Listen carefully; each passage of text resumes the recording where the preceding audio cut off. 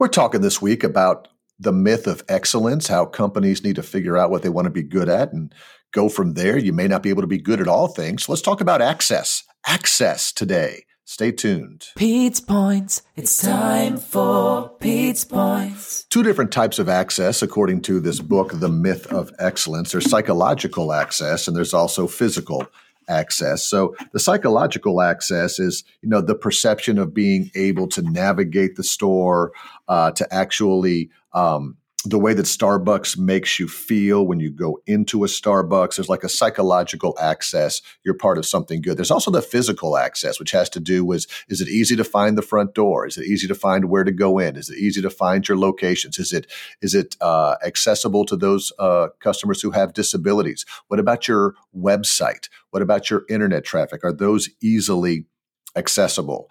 So do you have a store on every corner? Do you only have one, so people have to drive to get it?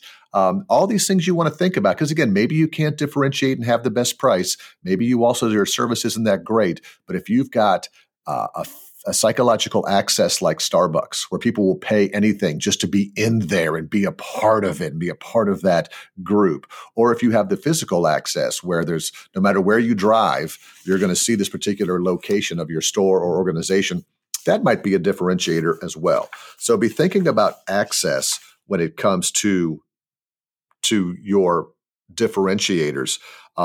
Again, some consumers want to know that the ease of getting to the organization is more important than the actual price itself.